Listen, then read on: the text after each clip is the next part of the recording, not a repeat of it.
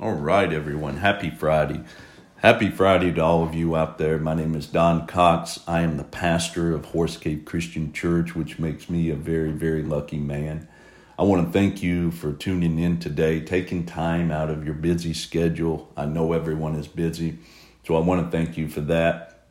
Today's Bible verse is 1 John chapter 2, verses 15 through 17. And as we normally do, I want to give you some context here.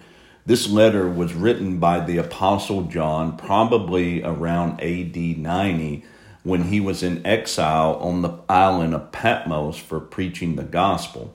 And what we see throughout this letter are a lot of parallelisms. Christ versus Antichrist, light versus darkness, truth versus falsehood, righteousness versus sin, the love of the Father versus the love of this world, and on and on.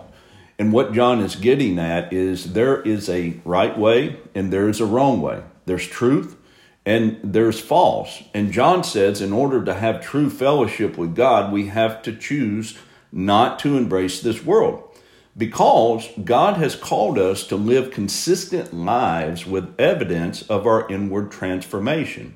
In other words, Christians should look very different from the rest of the world.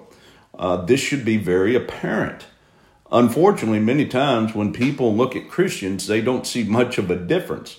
Now, this difference is not having a holier-than-thou attitude. We have to remember, as one of my professors said one time, we are just beggars telling other beggars where we found bread. And so we never should have that holier-than-thou attitude, but we should be different. That should be apparent to the rest of the world.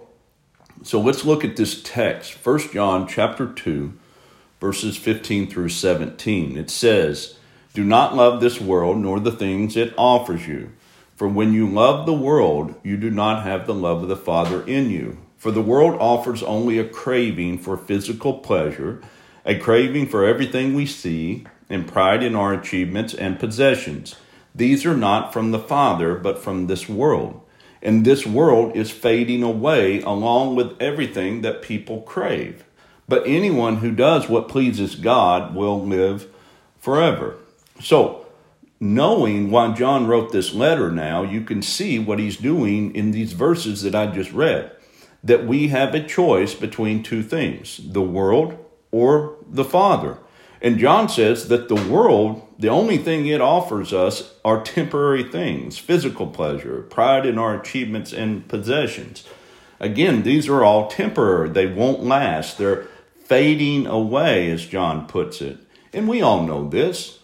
We've all bought things that have gave us temporary pleasure for a short period of time. But after a while, that excitement is over. Shoot, every time I buy a new truck, I'm excited until that first payment comes due. And then that excitement is gone. So we've all had experience in this. This is what John is trying to get across to us. All this world can offer is temporary pleasure and excitement. It can't offer long-lasting contentment. So as followers of Christ, we need to constantly examine whether we are embracing this world too much. Now, let me say this. There's nothing wrong with enjoying God's good gifts. God made this world for us to enjoy. Shoot, he made this world for us. He doesn't need it. He made it for us. So there's nothing wrong with enjoying God's blessings. And he loves to bless us. But the point is your joy and contentment based on the things of this world, or is it based on just being a child of God? Is your identity wrapped up in the things of this world, your job, your status, how much money you make, or the things you have? Or is your identity wrapped up in just being a child of God? It really boils down to this. Is Jesus plenty enough for you? Or do you have to have Jesus and this world? And again, let me reiterate this. There's nothing wrong with enjoying this world, as long as your joy, contentment, and happiness are not wrapped up in it. We have to constantly evaluate that. And I think a good way to determine whether we are too close to this world is examine our barometer, our joy barometer, the next time we don't get what we want. that maybe that car, that house, that job, that title, and so forth. We can check that and see if we're too close to the world. So this text is a very heavy text, but I think it's very, very necessary because there's nothing more important than us constantly growing in the Lord. So I hope you enjoyed this Bible verse for today. I'll see you next Monday.